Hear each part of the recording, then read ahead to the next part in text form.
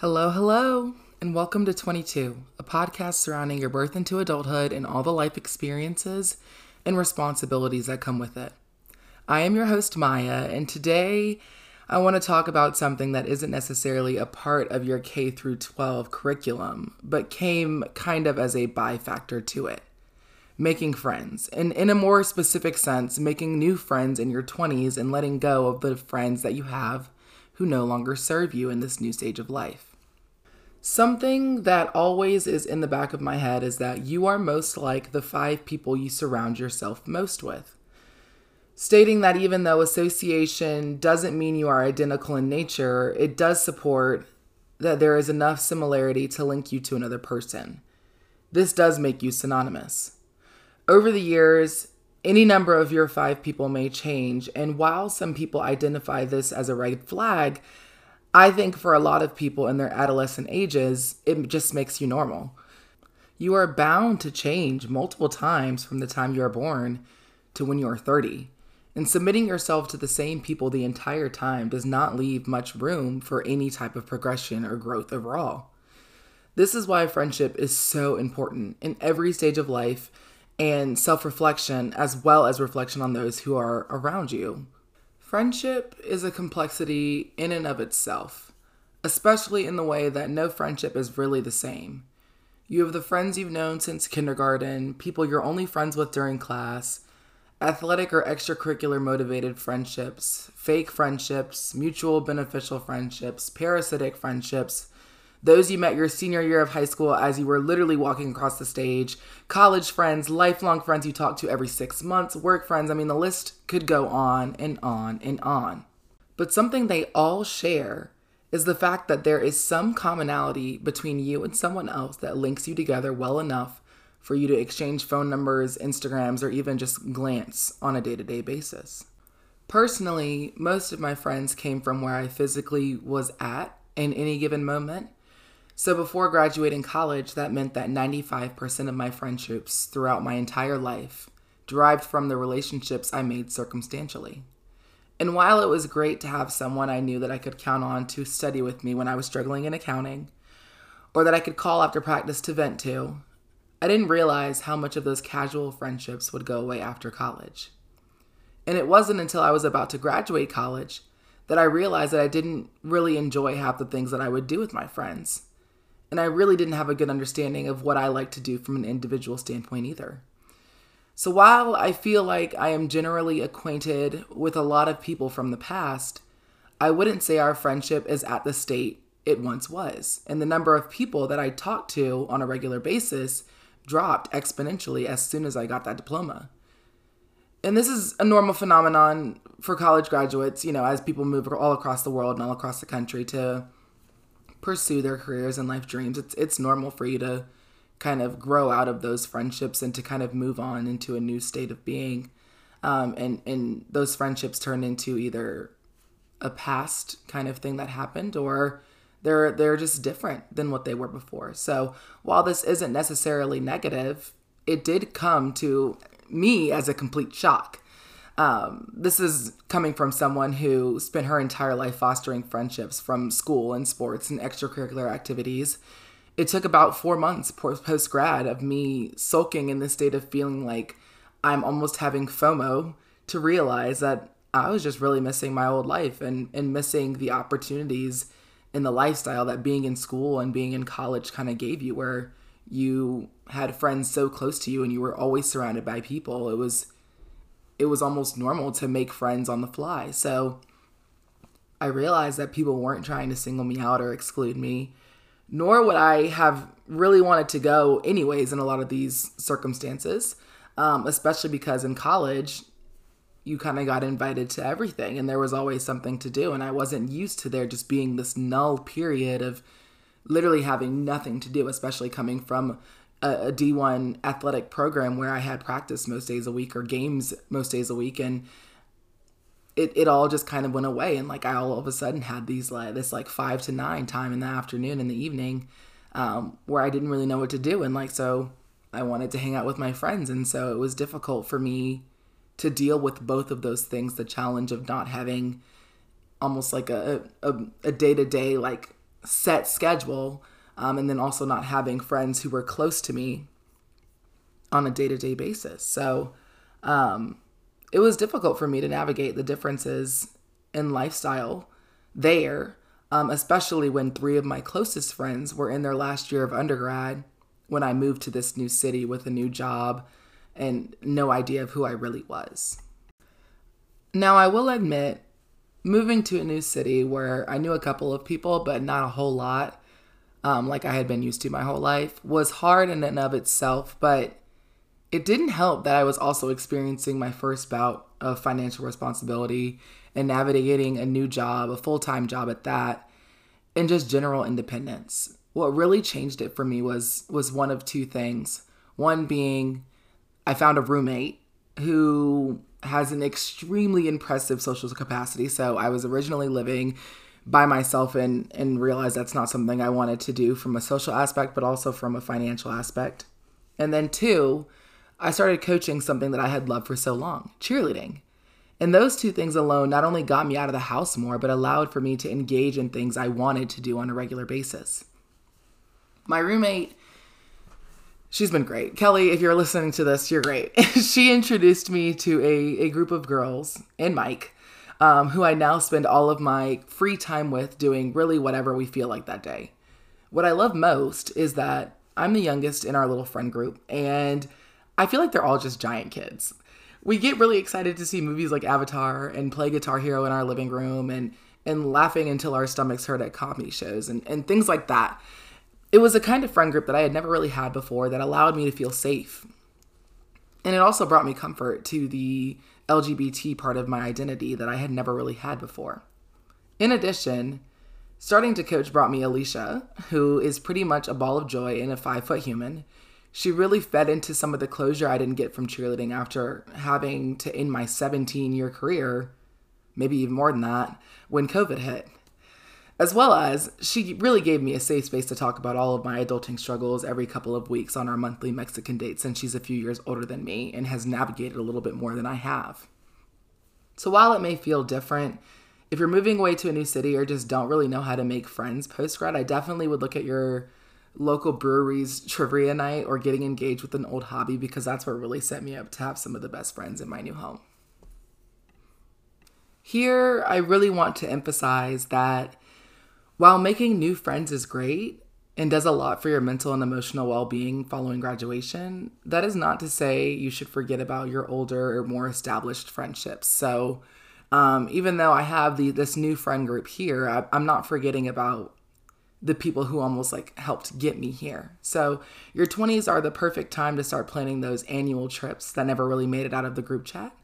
My high school friend group and I started a tradition 3 years ago where we would go on a trip together over winter break. And this was in the midst of college, so our trips weren't anywhere super extravagant quite yet. We were going to our local beach, to the mountains nearby, nothing more than a 3 or 4 hour drive. But it was good for us to get away, but then also to connect and really get to kind of decompress after the semester ended. It's relaxation for you.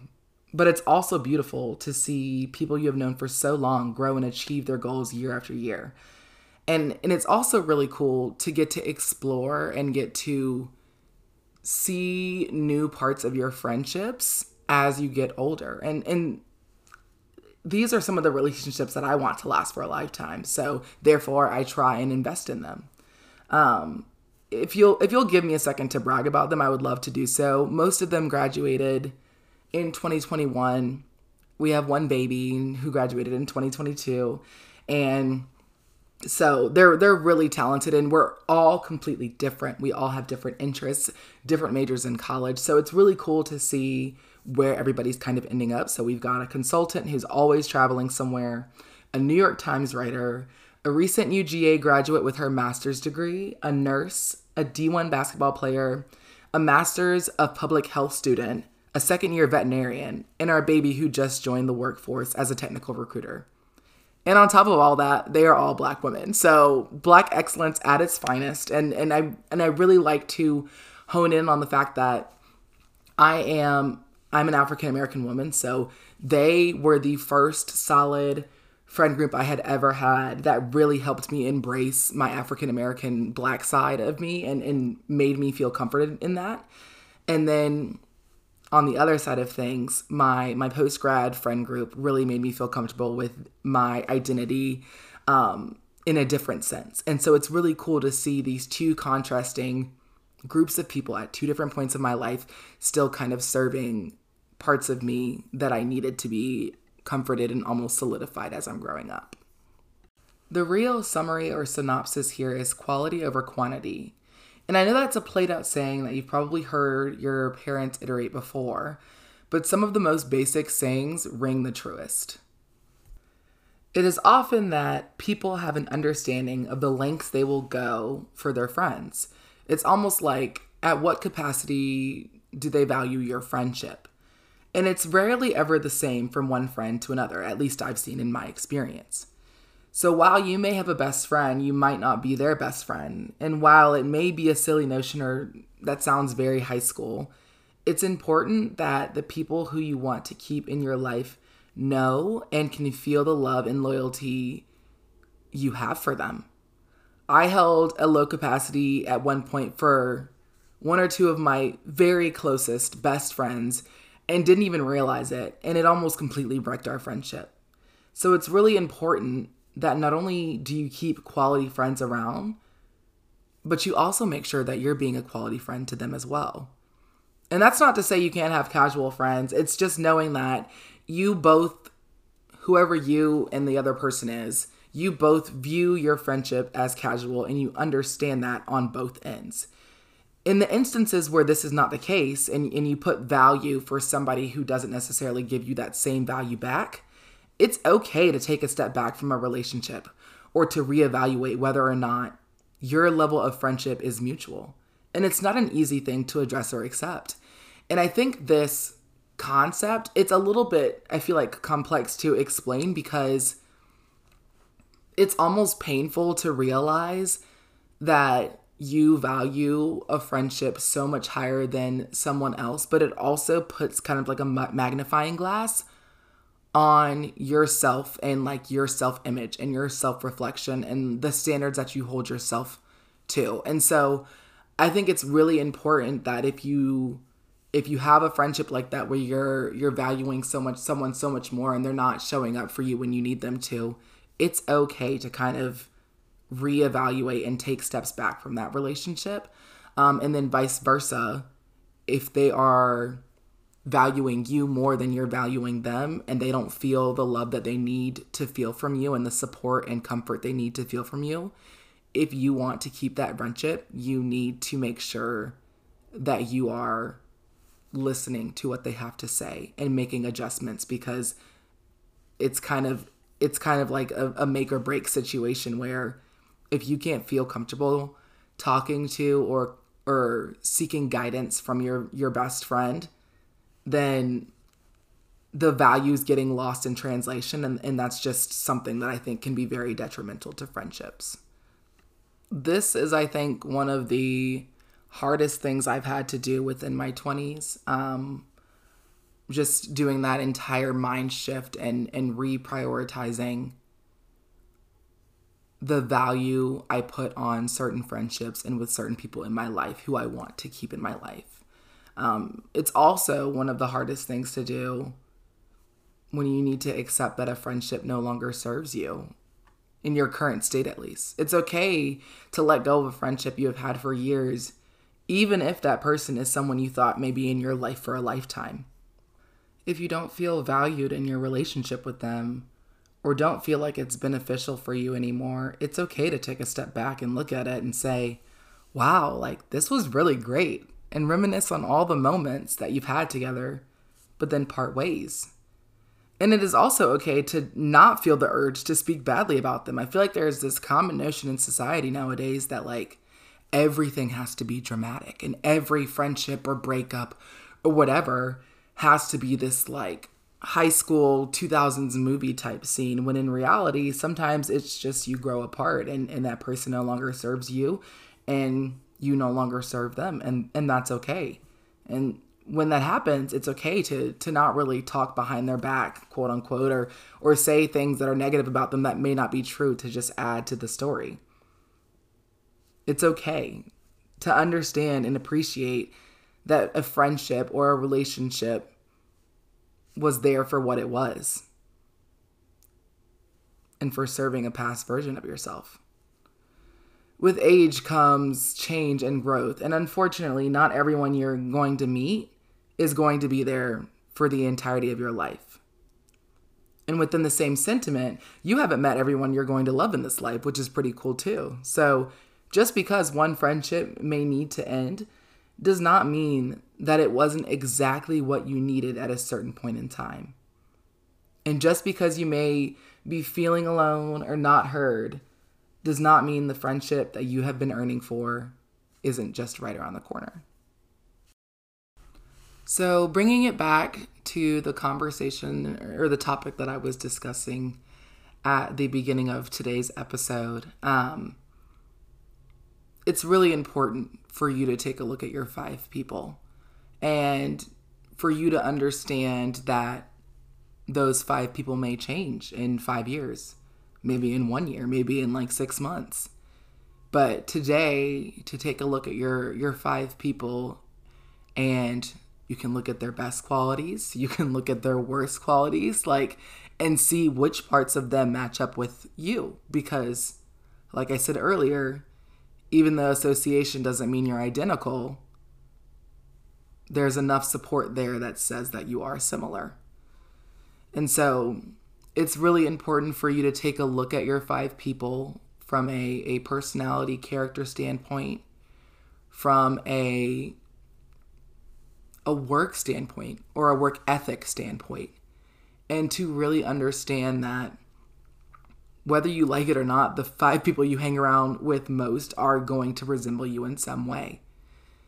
And so if you're trying to achieve a goal, or if you're trying to do something in your life that's specific to you, it's really good for your well-being if you have somebody who's surrounding you who's either already done it or is also pursuing it at the same time.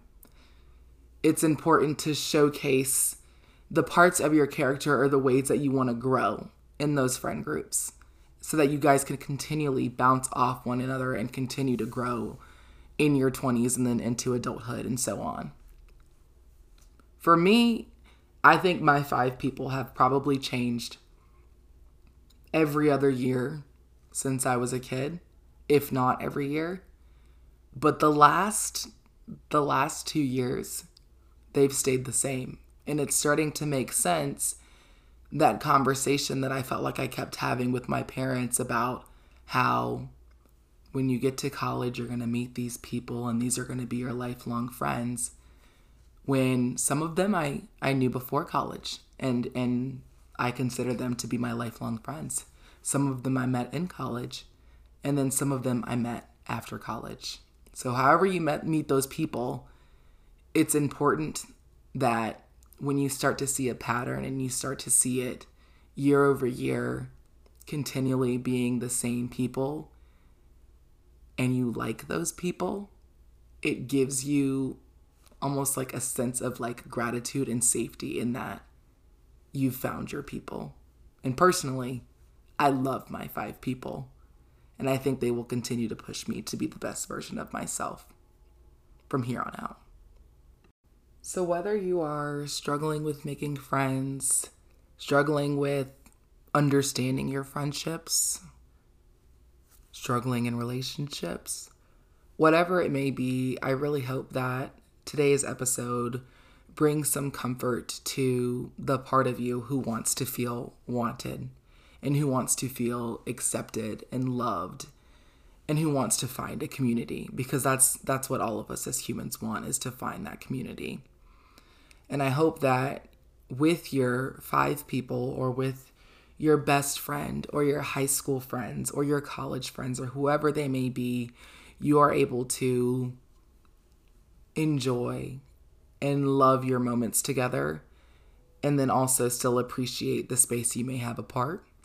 I hope you are able to let go of anything that is no longer serving you.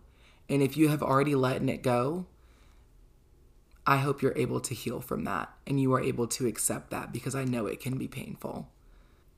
Thank you so much for listening to today's edition of this podcast. I really hope you found something insightful today that can aid in your overall comfort in your friendships or your ability to make friends and understand that you're not alone there. If you enjoyed today, I invite you to leave a review and or come back in 2 weeks for episode 3 of 22.